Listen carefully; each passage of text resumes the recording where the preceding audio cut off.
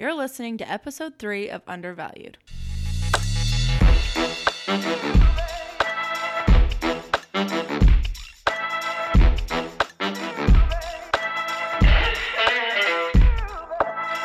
Our guest on today's episode is Phoenix Jackson. She is an award-winning business leader, corporate communications strategist, adjunct faculty, and expert in social entrepreneurship turned author and speaker. Phoenix is the co-founder of Phoenix Effect, an integrated communications and public relations firm. Phoenix was named one of the 25 top leaders in Denver for Barack Obama's My Brother's Keeper initiative and received the Women Making History Award. We're so excited to have Phoenix here today.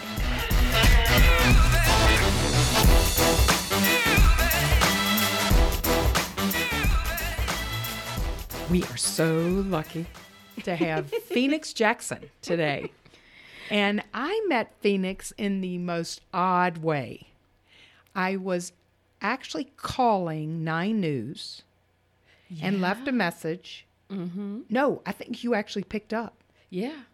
And you and I hit it off from the start. Oh, yeah. I kicked my feet up on my desk and just kicked back and was like, yeah, hey, let's talk. Cowgirl. And it was... And it was so amazing. It was like God watched over me today. Aww. Because I was so impressed with you. I mean, you had such an energy and the way you showed up and, you know, you came and spoke at our conference and just was such a hit. Aww, you're making me blush early in the show. Are you guys going to have me crying in here like on Maybe. You made me cry today, as weird as that sounds. What happened? I had a little bit of a rough 24 hours, as Wendy knows, and I was a little mean to Wendy on the phone this morning. It might have been our first fight, but it's okay. We're good For shame. I know. It's all right. We made up. It was a tiny fight. It was like the tiniest fight. But I was packing up my desk, and I pulled up your TED Talk, and I was... That darn TED Talk. That fabulous it TED makes Talk. Everybody cry. It made me cry. It was so weird. I listened to the whole thing, and I was like, oh, my God, that's so special. And then you came on stage and started dancing, and I literally started crying at my desk. It was... Oh, my God. You and like half the audience, they were just... You know, including the curator, I was like, okay, I think you have to get back on stage and introduce the next person. And she was just like, crying. I was all emotional. No, just watching you dance, it felt like, I don't even know how to describe it. Like, I just felt, it was like happy tears, kind of. Yeah. Like, all my stress from the day was just like, oh. And then you realize, you know what, things aren't so bad. Yeah. And what was it about it? The fact that she was that free, that she could be herself? She just, like, the look on her face when she was dancing is unlike, it was so crazy. She just looked so happy and so free. And the rest of the TED Talk kind of gets you, like, pushed towards the edge of crying. Sure. And then as soon as you start dancing, it's all gone downhill from there. And you know what, dancing is like, that's my thing when I'm at home. So, you know how they say you should find something that really makes you happy? Just a few things that can shift your energy if you're feeling a little down. Totally. Yeah. So yesterday I was having one of those just down energy days myself. And I ended up like, I don't know why this old song popped into my head and I played it and it just got me up off my feet dancing, just like I got into it. And dance is my personal joy. And people love when I dance. Audiences love. I've danced in front of big crowds where people pay a lot of money to come see me perform in an ensemble or a piece. But it's only one of my talents. And I don't abandon it. What do? I sort of like embrace it. Yeah, I embrace it, but I kind of sit it to the side so I can make sure that I fulfill all the other joys and goals for the people around me and myself too. Wow. It's all. So now I just dance for myself. That's great. If they put a camera in my house, you guys see me boogieing around. You know, I don't dance for anybody else anymore. It's for myself. But And I love it because you found that passion kind of later on in life, which I think a lot of people think about dance or extracurriculars as something that you do when you're a little kid. But her TED Talk, she just decided to start dancing and she strapped her kid to her back and then went to a dance class. I know. I've heard her TED Talk. It is a fabulous story. I mean, thank you. It's amazing. And one of the reasons we wanted to have you is you have all these sides of you that make you one of those triple threats if it was sports, right? I mean, you're spiritual, you're authentic, you're accomplished, you're intelligent. You're just so kind and sweet. And so you guys are going to get me crying. Well, then if I make you cry, then we'll just be then even. It'll be even. Yeah, that's right. I appreciate that. I really do.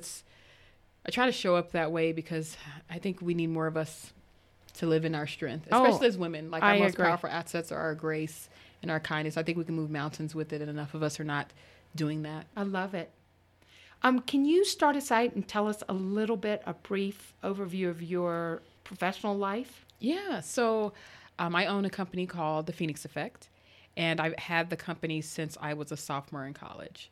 So It seemed like my life took this, alongside of that dancing story, my life took a drastic turn of me deciding to deviate from my pre-medical honors background in college, because I was an egghead too, and to move towards entrepreneurship. And so I did. And so I've owned the same company all these years. How did you make that shift? I mean, what did it for you? Because a lot of people have those defining moments. Yeah. So, and that's such a hard age to be. Like, I really struggled in college deciding what I wanted to do, what my passion was. It can be like turmoil. It can be. You know what? It was that 7:30 a.m. Friday chemistry class that kicked my butt, and I was like, no, joking. I'm serious, but I'm joking. That wasn't quite the turning point, but it sure didn't help.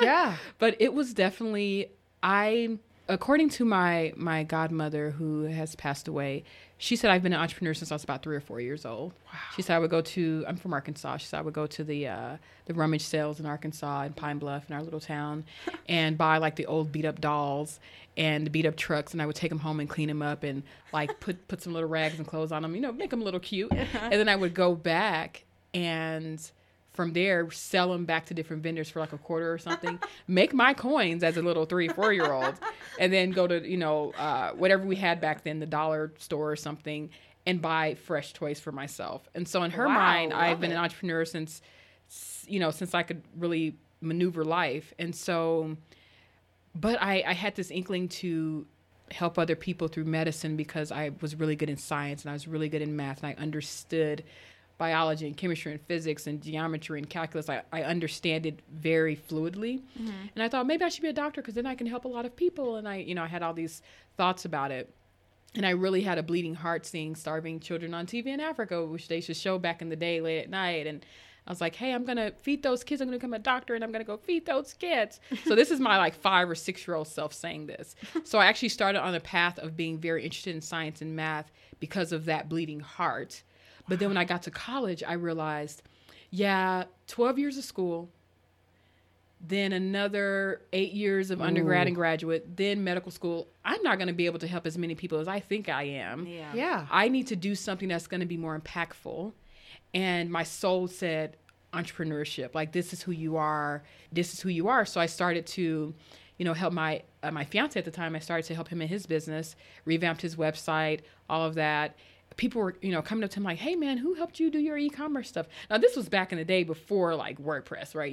Or Squarespace. Oh, right. When it's user friendly. It was old school. You had Dreamweaver and Photoshop. Like you had old school coding. I don't even know what Dreamweaver is. See, that's what I'm saying. I'll just be honest. I don't even know what that is. Yeah. And so I used those programs to better his systems and did a great job. And from there, people started hiring us for like web development and marketing, branding. And so the company was born out of that. And when I graduated, I just stayed working for myself. And now, hey, I'm here like 13, 14 years later and creative. And I've done so much. So those, I wanted to help kids in Africa. That was a thing that I had as a little girl. I remember in 2008, 2009, we signed a company out of Accra, Ghana that was growing organic pineapples and feeding communities in Africa, in West Ghana. And it was sort of a full circle moment of, okay, well, as an entrepreneur, I'm working with the company and getting them funding and getting them grants out of the United States to feed people on this continent. Yeah. So it was, I feel like that's only one bit, but it's like I feel like I'm in my own way living my own passion to help the people that I've been charged to help. And ended at the same endpoint, just in a different route, a different kind of way. Yeah. So I love that. Are you exactly where you want to be right now? Ooh, Wendy. Damn, that was a good Actually, question. I am exactly where I think I'm supposed to be right now. Am I where I think I should be? I haven't done the work as much as I've done, I haven't done the work to be where I know I'm supposed to be. And I'm where I'm supposed to be right now. Like in a year, I won't be in the same place. Just like a year ago, I was not in the same place. I progress every single year. It's been a perpetual incline. It's been really great to witness and to be a part of. And I know that there's another level of grit that I have to come up with out of my inner core that's going to take me to that next platform. Thing. Yeah. Propel ya. Yeah. And I know it's coming. I feel it. And I remember, we talked about this before we started recording, but I remember when I met Michelle Obama and someone who's a bigwig in Colorado texted me and said, "Hey, 2 powerful women in one picture." And I was like, well, that's sweet of you, but she's the powerhouse, right? And he's like, "No, you're a pretty powerful woman who has helped so many people. You don't even know how people think of you publicly. You just don't have the platform. You don't have the big stage yet to do, what this person has done. Wow. If you had that stage, you'd be in the exact same place, Wow. So it's like, compliment. yeah. And I was like, hey, that's Michelle Dudal. But it was one of those things. It was like a validation of, I'm where I'm supposed to be, but it's going to take another level of grit for myself to get where I know that I'm going to be. Well, I don't know a lot of women that say they're exactly where they want to be. Mm-hmm. So what advice would you give those women to really get to a place where they're living their passion as part of their professional life? I would say, figure out what you want. Don't men complain so much to us? And they say it the most, right? You ladies just not know what you want. Girls, y'all are all crazy. You guys are all crazy because you don't know what you want. Right. There's fact to that.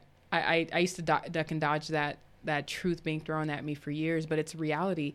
We are so multi-talented as women. We know how to multitask. How many women who are doing so many things? They're mothers, they're wives, they're they're the counselor in the house, the cook, the everything. The CFO, the COO. Yeah. They're the CIA. Yeah. They're watching out for everything, And so that's pretty much every woman. And we have to figure out, what do we want? Really, what do we want in our journey? Who do we want to be? What legacy do we want to bring? And from there, you can figure out where that passion lies. So for me at 19, I realized I still want to help a lot of people. And I want to impact the world and push the envelope forward for mankind, because mankind is struggling. But I was like, I'm not going to do it just as a doctor. Like I have to have a bigger audience than one patient at a time. Mm-hmm. So I like all the fellowships I actually won awards to, and all the stuff that I had done up to that point were really for naught, because it was in a sense wasted time. But I learned at that point a little piece of the passion of like, I have to figure out something for a larger scale. I got to think broader.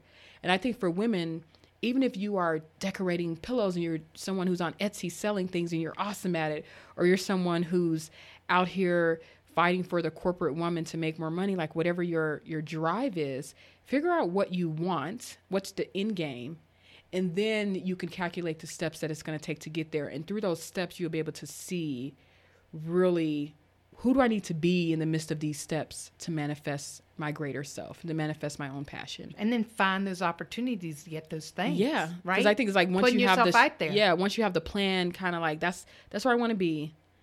You map it out as best you can. From there, you can say, okay, so what's the best way? If you need money to build a nonprofit because you want to start a nonprofit for girls or for trafficked women or whatever you want to do, I'm just throwing out some examples. Well, what is it going to take to do that? Okay, you need money. Okay, so what? I'm just like you have to boil it down, basically. Totally. And make it like chew that elephant one bite at a time. Yep. Don't put the pressure on yourself of, what's my purpose? What's my purpose? That's a big question. And the purpose is not it's not a thing you can just switch on and switch off. It's a lifelong thing, and it changes. It's malleable. Exactly. Your purpose in your 20s is not going to be and your purpose in your 20s is not going to be the same in your 60s. You're going to have a different purpose. Well, and it's as the world changes and different vacuums get filled up, and you have to see if you can make an impact in that area, right? Mm-hmm. So I love the idea of all the jobs that people are doing now didn't even exist 20 years ago. Exactly. How cool is that? Yeah. So would it be wise to pigeonhole yourself in a certain, even passion or purpose? Right. Like I couldn't pigeonhole myself in just being a dancer. Oh, right. Because everyone else loved seeing me dance. I couldn't pigeonhole myself into that. Mm-hmm. it was like, okay, I gotta think a little bit broader for what I'm good at making things happen in public relations and communications. I'm good at business development.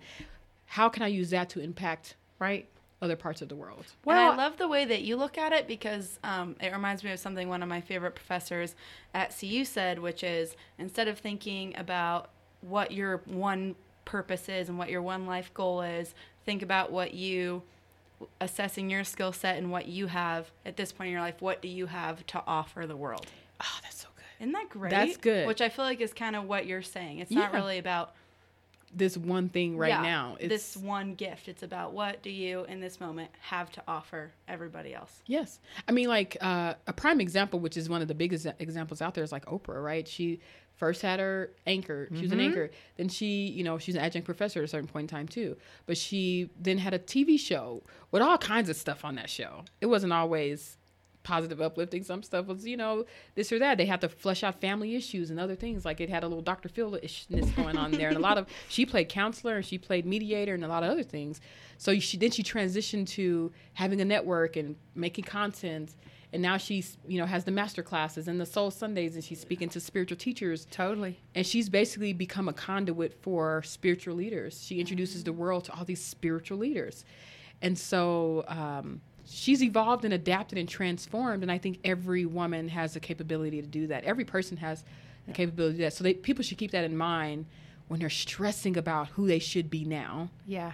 You're going to evolve and allow that to happen. And I love the idea that it's not all working on you. It's looking at the world and seeing what are the problems and what is the opportunities and what's the holes to be filled, and how can you uniquely fill those holes based on just how you show up and who you are. Yeah, that's true. That's true. So, and forward thinking. Yeah. What are some problems that are getting ready to arise, and how can you be a part of filling it? Right. Even your Phoenix, the online media that you're creating. Yeah, Phoenix Effect News. Yeah. It's that uplifting, right? You're seeing that need for that. Is that what drove you to creating that? Yeah. Well, I noticed that there was not one website online other than Mind, Body, Green that tailored to what I needed. And so I wanted to create a platform that would be what I needed, because I'm like, I know I'm not the only person who's missing something that's spiritually focused and centering, but also focused around business development and entrepreneurship and personal development. I wanted it all, not just everything diet and green and healthy, and that's it. And that's the spiritual bubble. Yeah. Or just gossip. Ooh, the celebrities. Yes. Or just, it was like, and we don't have much gossip celebrity stuff on there, but you can get that all over the web. But things that the everyday person is struggling with, like we have articles on brain health and depression as you are, growing, and is entrepreneurship right for you? That's one of the articles. Yes. Like things like that, making people think about where they are today, and hopefully they can read an article and get over whatever hump they're dealing with. But I didn't see a lot of sites that did that. And so I wanted to create something that filled that void for myself. And we've had, just in the last 4 months, we've had over 2,000 subscribers sign into it, because folks are just like, this is great content. That's awesome. Fabulous. PhoenixEffectNews.com. Plugged. I love how you talk about finding the spirit of the moment. I think that's what you said during your TED Talk. Here, let me get the actual quote out. She's ready with quotes. Yeah, I love it. Well, I wrote it. It's like tear stained today. No, I'm just kidding. It's not actually. It says, "You would be surprised what would manifest in your life if you only took the time to start to listen to the spirit of the moment." Yeah. I love that. So how do you listen to the spirit of the moment?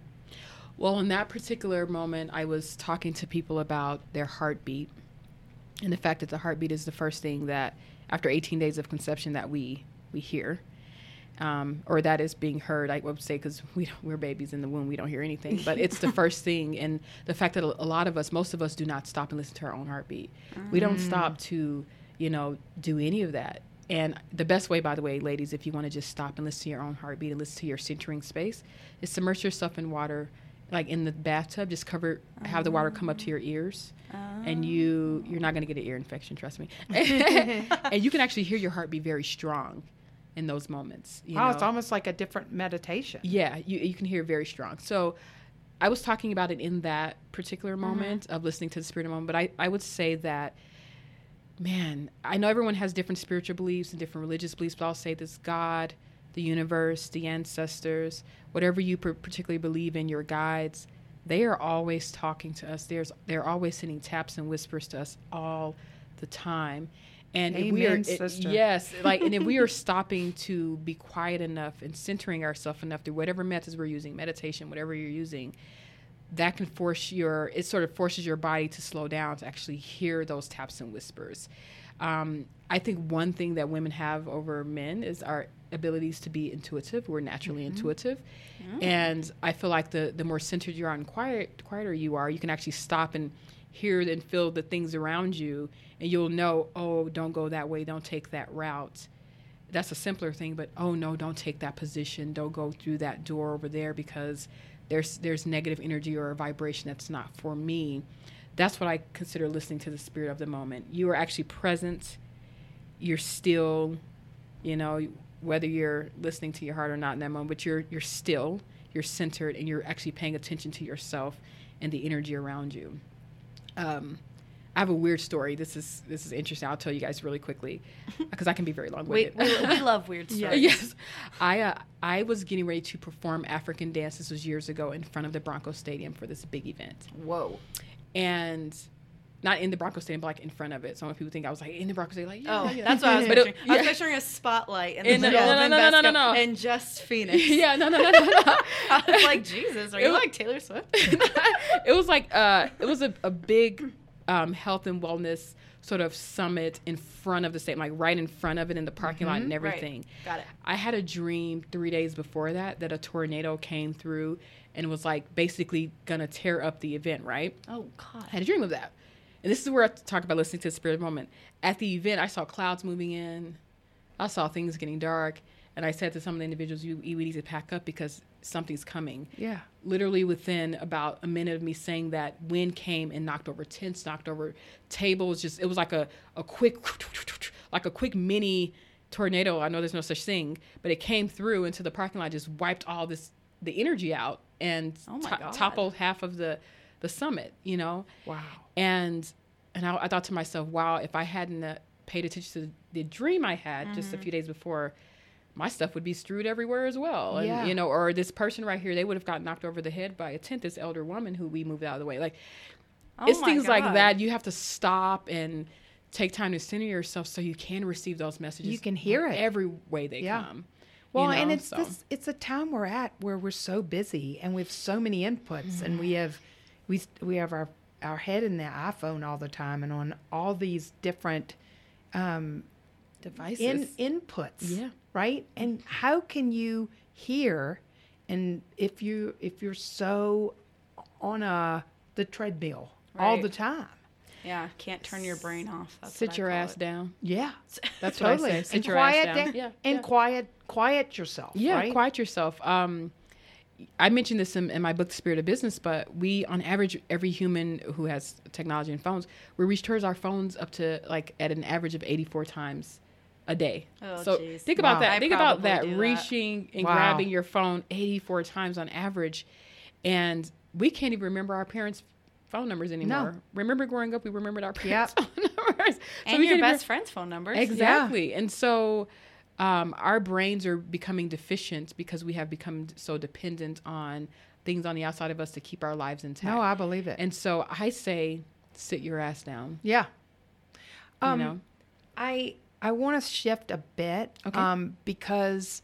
Yeah, we got heavy in there. Yeah, I love this though, but and this seems like a right turn, but a lot of what I've been learning as I've done this different work over the last 4 years instead of being, in the corporate path, was that I had this white privilege, and it was an odd thing that I learned because I didn't even think about it, and it actually helped me not feel so negative about white males because I would say, wow, if they don't get it like I don't get this, then nobody means to be biased or not understand the privilege they have or the situation they're in and what advantages they have. But I would love to hear, I want to hear your journey of being a woman of color and that perspective. But I also want to hear what, I don't know many people I could even ask this of that I feel this comfortable. Yeah. What could I do or Ronnie do to be better advocates and to get women of color and other underrepresented groups to the table when we're there? So it's interesting when I get asked about my journey as, obviously audience, I'm a Black woman, it's interesting because I've been Black my whole life, So so it's just been the makeup and it's been the experience. And so my lens has been through those eyes, but I've been very early. I've always been compassionate, almost to my own detriment. And so I've been able to see and understand the ignorance from other individuals' eyes. When I say ignorance, I don't mean in a negative connotation. It means that you just do not know, you don't understand, you don't have the knowledge of. Right. And so I'm glad that you found compassion for your white male counterparts, because you're like, if I don't know this, and I got to have compassion for them not knowing this. I'm glad you found that compassion for them in that way. Because that's what we all need. We all need to learn to understand, and we all need to learn compassion for one another where we are. But as me growing up in the South, so I grew up in Arkansas, and the culture there was very much, at the time, whites and Blacks, hey, how you doing? And then they kept moving. There are people who hang out and do things, but it was very much amicable peace. You're over here, we're over there, and everyone keeps going. When I moved to Colorado, similar energy, except Colorado has a covert level of racism in a way that they're like, okay, you're over here, we're over there, we're entitled, and you're okay, stay over there, kind of thing. But those who pull each other in and connect with each other, they really do a great job at connecting with each other. Wow. And so that's what I've really noticed, like the whites and Blacks and Asians and Latinos and Jewish individuals that I know, or even just some I see in the far, especially this newer generation, they are bridging the gap and they're coming in and they're just saying, hey dudes, we're all dealing with the same, lack of knowledge about life. We're all struggling on some level, shape, and form. And so they have formed these different bonds. But I think for the millennial generation and older, I would say that it's been interesting because no one has been forced to learn each other's story. Right. No one's been forced to like anyone. The average white American hasn't been forced to know anyone outside of the Blacks that they see on TV or in sports or entertainment or whatever. Most of them probably have never had a Black person even come into their home. And if you know exactly how many Black friends you have or Asian friends you have, then you probably need more, Yeah, exactly. If you can count it. What I think is it does your soul a disservice not to taste and be connected within other cultures. It would have done my soul a disservice not to have friends of different, not to have my white girlfriends and my Jewish girlfriends and my Asian girlfriends. It would have been very, have done my own journey a disjustice, because we have learned so much from one another. And so I would say that white women have to forgive themselves, because I know a lot of white women who have bleeding hearts and they have the best intentions for their children and even for their husbands, but they have never dealt with their role in suppressing people of color. Wow. So the world can blame the white man forever and say the white men are horrible and they're the conquerors of right now, and they're blah blah blah, all the things that people try to say or whatever. But the white woman, that's his queen, that's his right hand, that's his equal. So I believe that women can manipulate in a positive way, are meant to do and be the best of themselves. So if white men have been the worst of themselves for so long to other cultures, you have to also look to their counterpart. You have to also look to their wife and say, where in this makeup did you guys not, disempower these men to not be negative to other cultures? Or where did you all begin to accept not even your own oppression, but the oppression of everyone else? Because at some point, white women began to fight during the suffrage. White women were like, oh no, hell no, we're not going, Yeah. But it took a long time to get there. And I feel like white women need to own that role that you all were. I hate to quote Dave Chappelle, but he said it. He said, white women, you guys were in on the heist. You just don't like the cut that you received in the robbery, right? Wow. So you guys benefited from every bit of white privilege, and you guys benefited from every negative thing that may have been taken from other cultures, but you also suffered as well. But you also have to realize that your level of suffering is down is lower than the suffering that the deeply oppressed individuals have gone through. Right. And forgiving yourselves for maybe not teaching your men how to be better, or teaching your sons how to be better, teaching your uncles. Or not even seeing it. Yeah, and like not noticing it, and forgiving yourselves for that. Like, just quit with your guilt, and all right, so we went a long time with things being bad.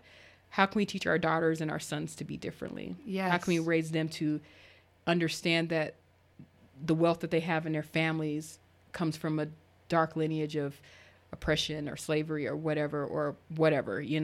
It's like, explain this, let them understand. And then we have to find those people who are really good at building equality and equity, get those individuals to the table to talk about, well, now how do we fix it?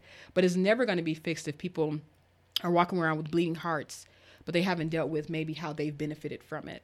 Or they're walking around with bleeding hearts, but they're like, oh, well, I'm going to keep going with what I'm doing, What is the best example you've seen where someone has advocated or leaned into that in a way that you would have even told them they had done a good job?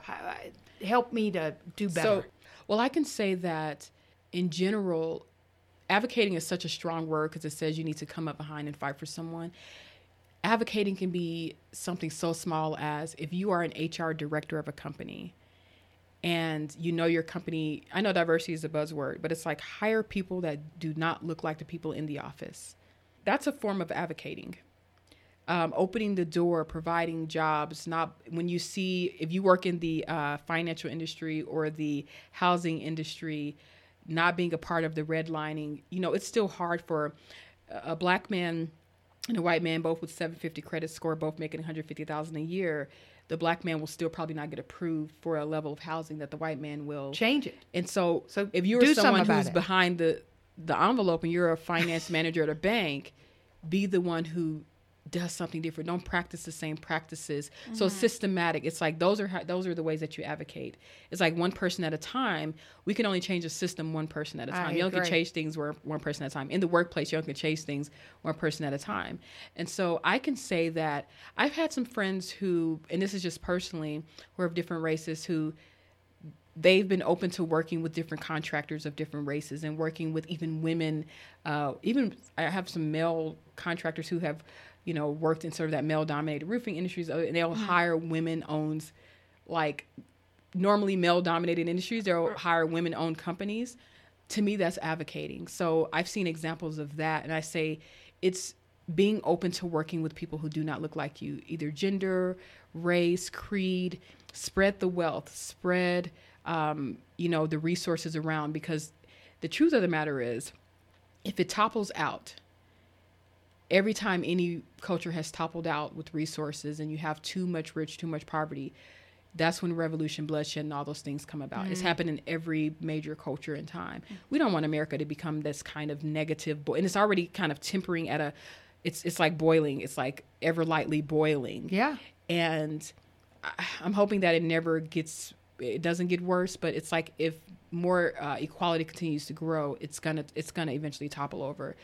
Because the universe and God finds a way to find balance if us humans are not willing to do it ourselves, it's going to find its way in, And so I would say that, if you see, even if you're in a workplace and you see someone who is being mistreated because of the color of their skin, say something. I actually had to advocate for future individuals of color who came into a workplace that I was in for a very short period of time. Where one of the main new managers was definitely someone who, I wouldn't even say that he was racist, but he was someone who was very uncomfortable with people of color for no reason. But he was from another country. He was European, but he was very uncomfortable. And so immediately he came in, and a month later, the only black male there, got him fired for nothing. Oh my God. And then he was pushing out other people of color around the office as well. And so upon my exiting and resigning, I actually mentioned it and said, hey, this guy's uncomfortable. He needs, sensitivity training. He needs this, he needs that. And maybe sensitivity training, I know it's a buzzword as well, but it's like this person needs some real heart-to-heart conversations, and maybe you guys need a therapist in the workplace who can work with individuals who are struggling with folks who do not look like them. Sure. Because this person used to get start sweating and get anxious. There was like a mini anxiety attack was happening, and I would see it. Wow. I saw it because I just noticed. And what about the things. HR people that are noticing who's leaving and his boss who's noticing who's exiting? I mean, aren't they, You know, you would think that people would slow down enough to pay attention, but sometimes they don't. you're right. You know, sometimes You're they so don't. right. And so it's like they're thinking about the fact that, man, they just lost someone and they have to Backfill it. And that costs money every time you lose someone in the workplace, you know. Or they notice it, but they convince themselves that It's that's something not else. really what's going on. Yeah, they weren't good. You're like, They there's just no weren't way good. that's what's going on. You know what Yeah. I mean? Yeah. You try and rationalize it because you don't want to. Yeah. You don't want to deal with it. Yeah, you Yeah. don't want to be responsible for bringing it up. So you. Yeah, and then if it becomes a racial or a gender issue, then now you're dealing with legal things. Oh, yeah. You know what I mean? So I always say that the best thing to do is just to pay attention to the people around you and be the person, to be the different person. Be that. You need to be the one who steps in and opens the doors in ways that you haven't seen anyone else behind you. And so how I would say individuals can sort of advocate for one another and be a participant in someone else's success who doesn't look like you. Part of that too is just like we were talking about women and white women being allies to Black women. It's accepting the benefits of what has happened in the past, accepting this is something we're still benefiting from. The system is rigged for our success, but is rigged for other people's failure. How can we as an individual cure that? And it's something as small as saying, how can I help? How can I help? How could I help you make your business successful? How could I help you make your podcast successful, Yeah. Phoenix? Yeah. Right? And really, that's all we really can do is you contributing to the betterment of the next person next to Exactly. you, whether they look like you or not. Right. That's really all we can do. We can't undo what has happened Nope. for the last hundreds of years. And that's okay, you know, but it's about the next steps forward. Exactly. I love my friends of different races. It's like, man, we vibe and we talk about everything, and man, we bounce stuff off each other and we argue in the fun way, and we're not real arguments, but it's like they challenge me on my thoughts, I challenge them on theirs, and it's like, Sure. but man, we would be like 10 steps below our growth spectrum if we did not. If you didn't have conversations like that. Yeah. Yeah, you I want love people that you can be that open with. Yeah. Right? And then I have my son who's 12, who on any given weekend, it's United Nations in our house. Like, it's everybody.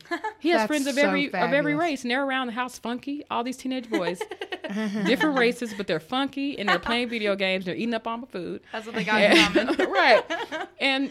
But they really love each other, and they support each other, and they care about each other. Each one has a different role in their group, and they really nurture one another. And when one is acting up, they'll say something like, bro, dude, like, really? Not cool. Not cool. I love that. And so they're just in a different place. And so it's like, if every household was like my household on any given weekend, okay, It'd be your fabulous. food bill would be really high.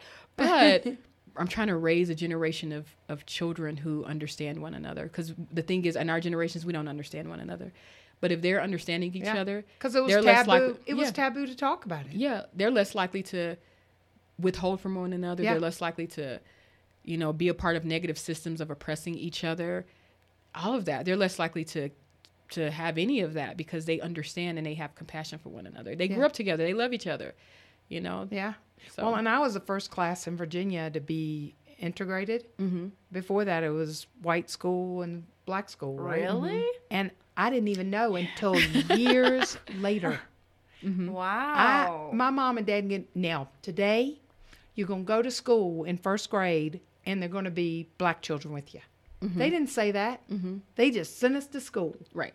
and didn't say anything. We didn't even realize it. And you're like, We are they just said- chocolate? Does it rub off? What's happening here? No, you What's just- happening here? You thought this is what school was like. Everybody goes together. Yes. We just now there was a lot of racism in the South, especially. I think Virginia's just as bad as any other. Yeah, Virginia's has its own, man. And it's so up north, which is interesting, but it has its own set of issues around Totally. racism. Yeah.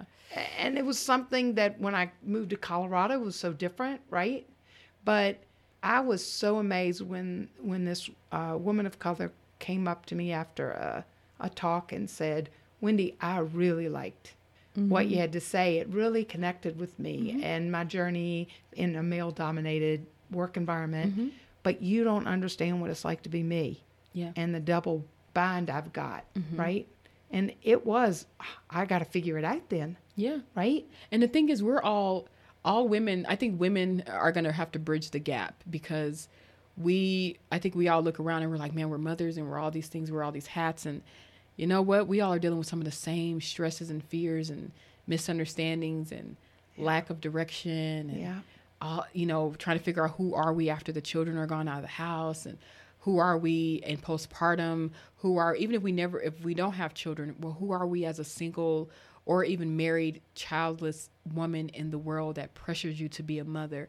Pretty much every woman, we're dealing with a different variance of the same issues. Sure. And so race or involved or not. Yeah. We are. Exactly. And I think if we come together and realize that as a human race, we're dealing with the same set of issues. We all want to be fed and sheltered and loved and cared for and protected. We all deserve that right. And we all deserve to be able to work and have a way of life. I think that's what every human really wants on this planet. Holy shit. This is so good. I'm so excited. Hey, are we off task? I mean, like we dove into I like talking about this stuff. Though. I can hear it. This is food for my soul. You go. And I'm glad you are talking about it. Me too. I read a quote, and I think I was like meant to read it, and it said, "You don't need to be a voice for the voiceless. Just pass the mic." Just pass the mic. Isn't that powerful? Yeah, because everyone has a story. Every single person on this planet has a different story. Yeah. But so I'm so glad that you're here. And if we only step into what if some magic being comes down and says, "Hey, for 24 hours for a month, you can be any race of people, you can look any type of way you want to look for 30 days, and people can switch into any color that they wanted." Right? Talk about understanding. That's when understanding would come. Men would become, and then you would have to switch genders though. Like, yes, men, you have to have lady parts for 30 days. You're gonna experience it for 30 days and experience what women go through in that 30-day cycle. Yes, exactly. And you're gonna have to go to the workplace with cramps and sadness. And and I'll be PMSing and crying from a TED Talk. Right, that would be so awesome. And it's like men would be like, "Oh man, I'm gonna buy my wife flowers every month and every week after this." Exactly. And we'll get what it feels like to have the pressure of feeling like we have to be the provider and all that.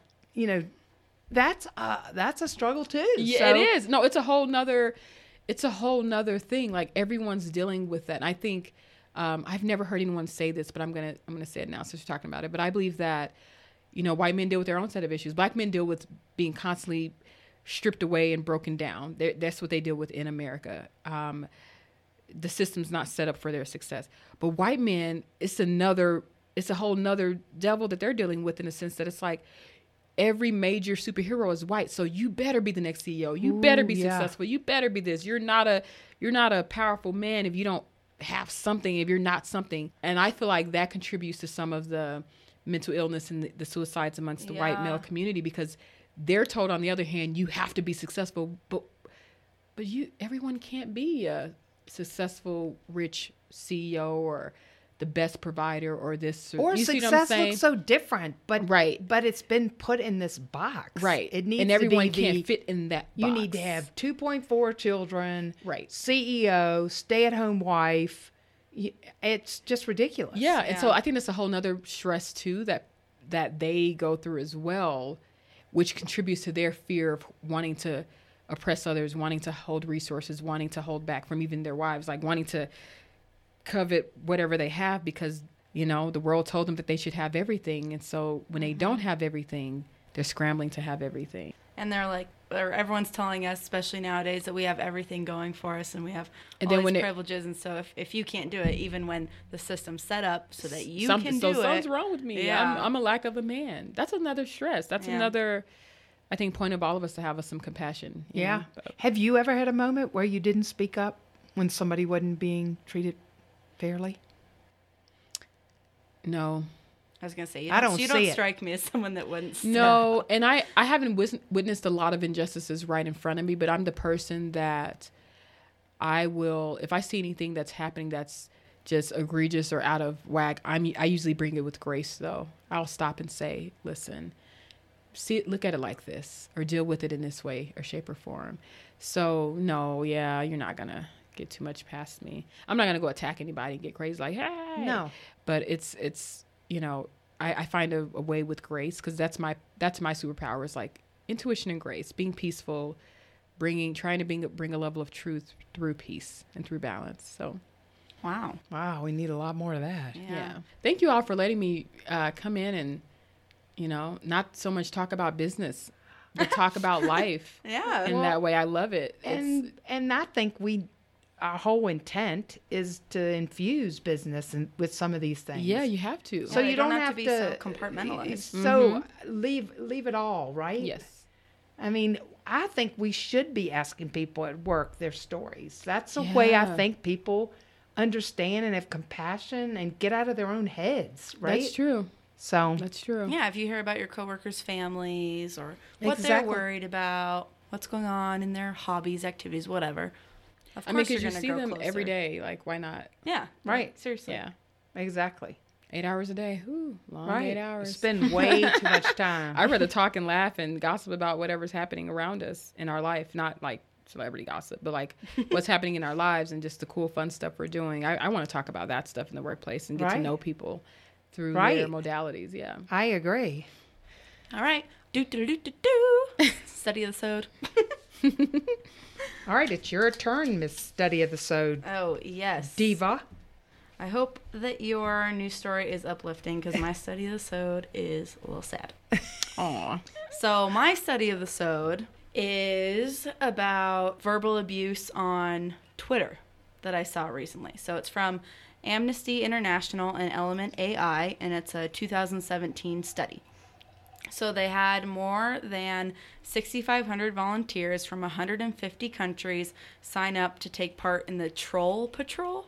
Wow. Troll Patrol. So Interesting. So they were tracking trolls. Yeah. So it was these volunteers that Internet wanted trolls. to help with this study, and it's a crowdsourcing project designed to process large-scale data about online abuse. Wow. So volunteers sorted through 288,000 tweets sent to 778 women, politicians, and journalists in the UK and in the US. Wow. So I thought this might be applicable to us since we're all on the social media train. So Amnesty International and Element AI used advanced data science and machine learning techniques to extrapolate data about the scale of abuse that women face on Twitter. And they calculated that 1.1 million abusive or problematic tweets were sent to the women in the study across the year, which is one tweet every 30 seconds. Ooh. I know, rough. And then they... Talk about needing some grace. Yeah. Some kindness. And then they sorted, or they looked into how women of different races were treated, and they found that black women were disproportionately targeted, being 84% more likely than white women to be mentioned in abusive or problematic tweets. 1 in 10 tweets mentioning black women was abusive or problematic, compared to 1 in 15 for white women. Which I was like, appalled. Any ideas around why? Do you have? I think just unconscious bias and people being big ole assholes.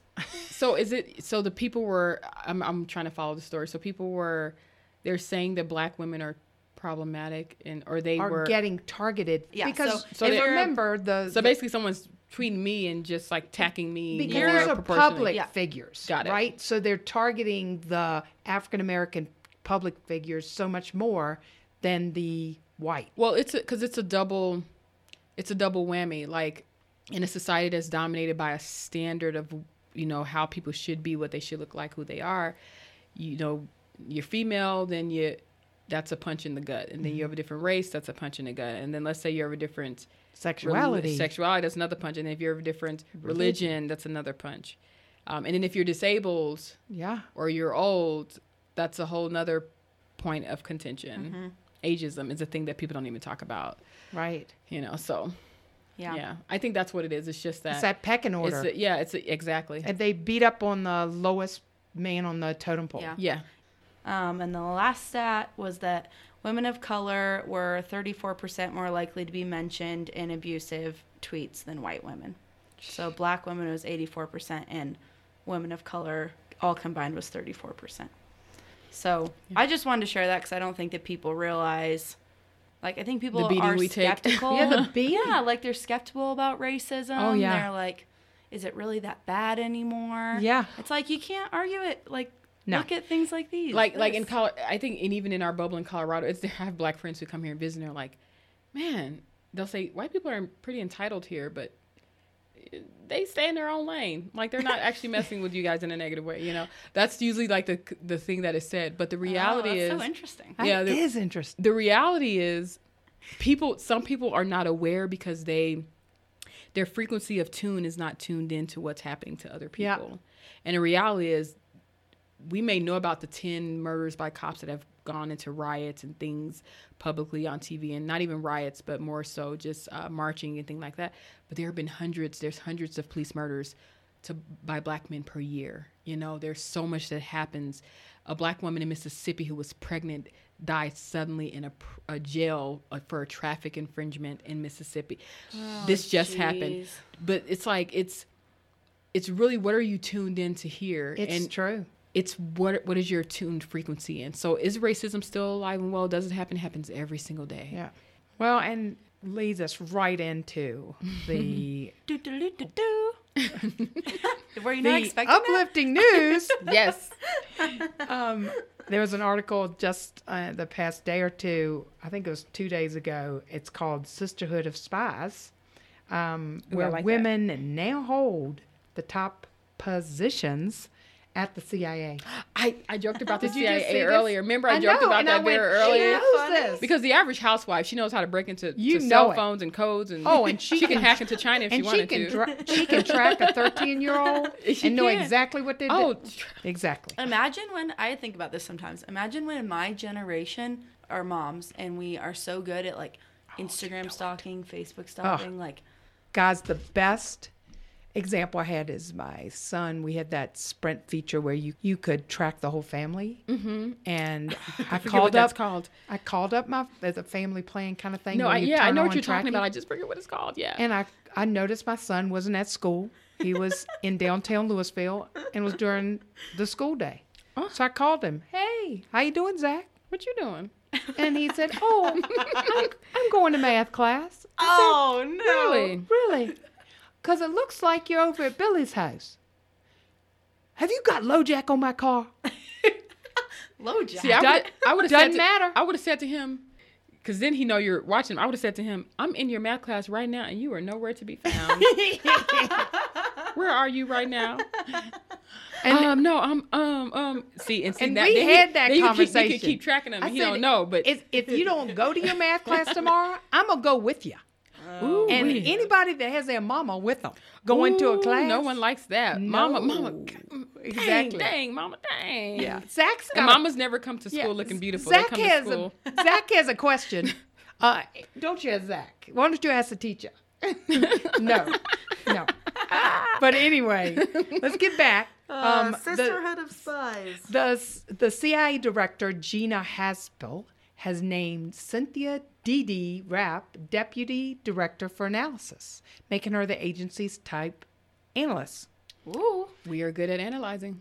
And then Elizabeth Kimber was named the first female Deputy Director for Operations. They're responsible for the agency's worldwide spy network. And in December... I like this. I know Phoenix gave me a little side eye. She's like, did you hear that? And then they join Dawn Merricks, who has been the agency's Deputy Director for Science and Tech for several years now. So as a result, the three main branches of the CIA are all headed by women. Wow. So it's a historic milestone for gender equality in the change and assassination sector is what they're calling it. But what I found interesting is the CIA workforce is now almost 50% women, which I wouldn't have thought. No. Right? I would never have thought that. But see, I would expect that.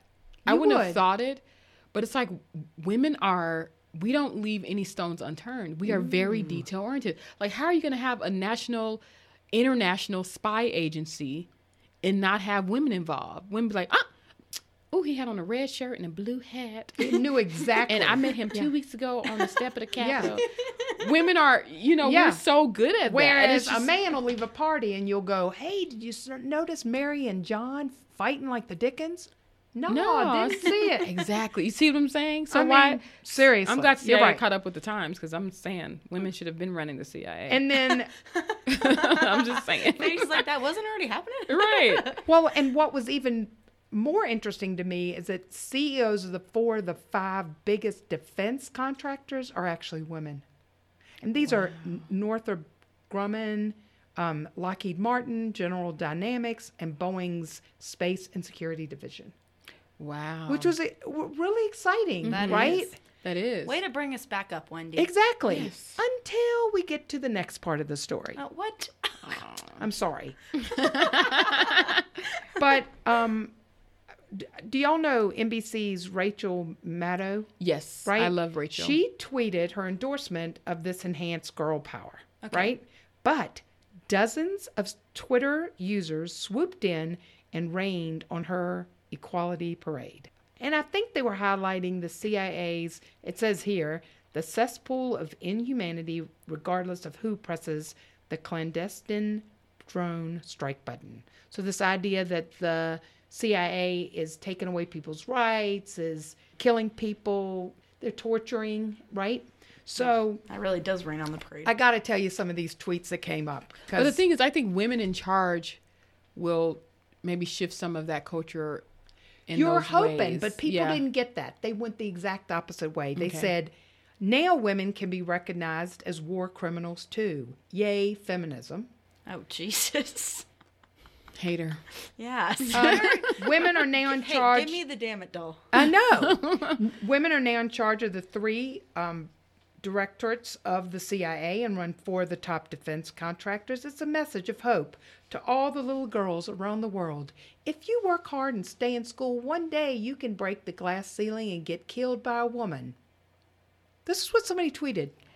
Last thing I've seen, first, I take offense to that because women on Snap are killing folks every day. Well, it just So, y'all. who are you to say that everyone can kill everyone? What? It's an equal opportunity. What are you talking about? And so another tweet. I don't advocate anyone dying and murdering. I'm just saying. I agree. We are all anti-murder here. We have are, a firm but it's like, anti-murder what are you Yes. trying to say? Irre- So only men can kill? I know that's a crazy stance to take, but what do you mean? People have murdered, everybody's murdered everybody around the world. Well, listen to the next one. Next, gender equality droning.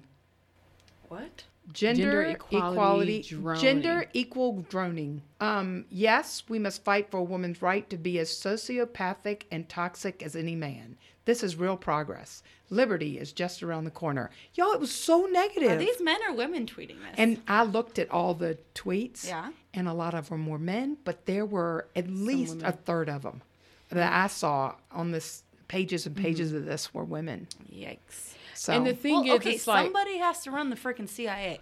and to me, the old way hasn't been working. So why not try something new? let's not assume that the women are going to do the exact same thing that's happened for the last however many decades that CIA's Exactly. been around. Let's not assume that. Let's be mature about this. Don't attack those ladies who I'm sure have worked so hard to get Exactly where they are. Oh, and I They looked at their deserve the pedigrees. respect. They were amazing. I'm sure they deserve the respect. And think about what they've had to go through to get there. So I want to bring it back to, I think I'm looking forward to, and maybe doing a refresh in a year. Let's put it down on our calendar, Ronnie. That we look to see what these women have done. Yes. Yes. And we look I would at be it interested in as what have they approached this differently, Yeah. right? It's in the calendar. All right. Well, this has been awesome. Yes. Thank you so much for coming here. Thank and you all being for having me. Yeah. It's been so much fun too. Yes, you all are a hoot, man. Well, we have to hang out more. You just Yes. live too damn far away. Man, I will take the 55-hour trek to your house. I don't mind. Well, she's Aw. dealing with you. No, she's dealing with you. We're in the boonies up here. Yeah, we call it you're up in Timbuktu. Timbuktu. That's right. Awesome. Well, if you want to follow Phoenix in other ways, do you want to let people know how they can follow you? So I'm on Twitter and Instagram at Phoenix K Jackson, and my company is Phoenix Affect with an A, so AFFECT. And yeah, you can find me at phoenixjackson.com. You can find my company at phoenixeffect.com. News is at phoenixeffectnews.com. And if you want to just like learn some cool things, we have phoenixeffectacademy.com. I love it. Perfect. Love it. All right. And remember, your value doesn't decrease based on someone's inability to see your worth. See you next time. See you next time. Bye.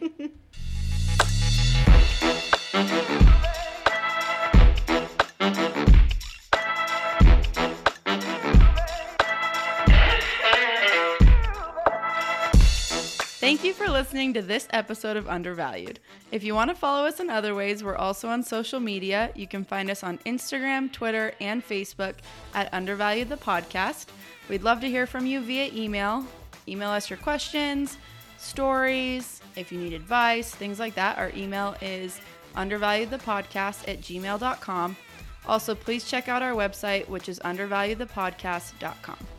And if you liked what you heard, please rate us so that others can find us and get as encouraged as you've been, hopefully, this episode. And if you really loved us, feel free to donate at our donation page, which is patreon.com/undervaluedthepodcast.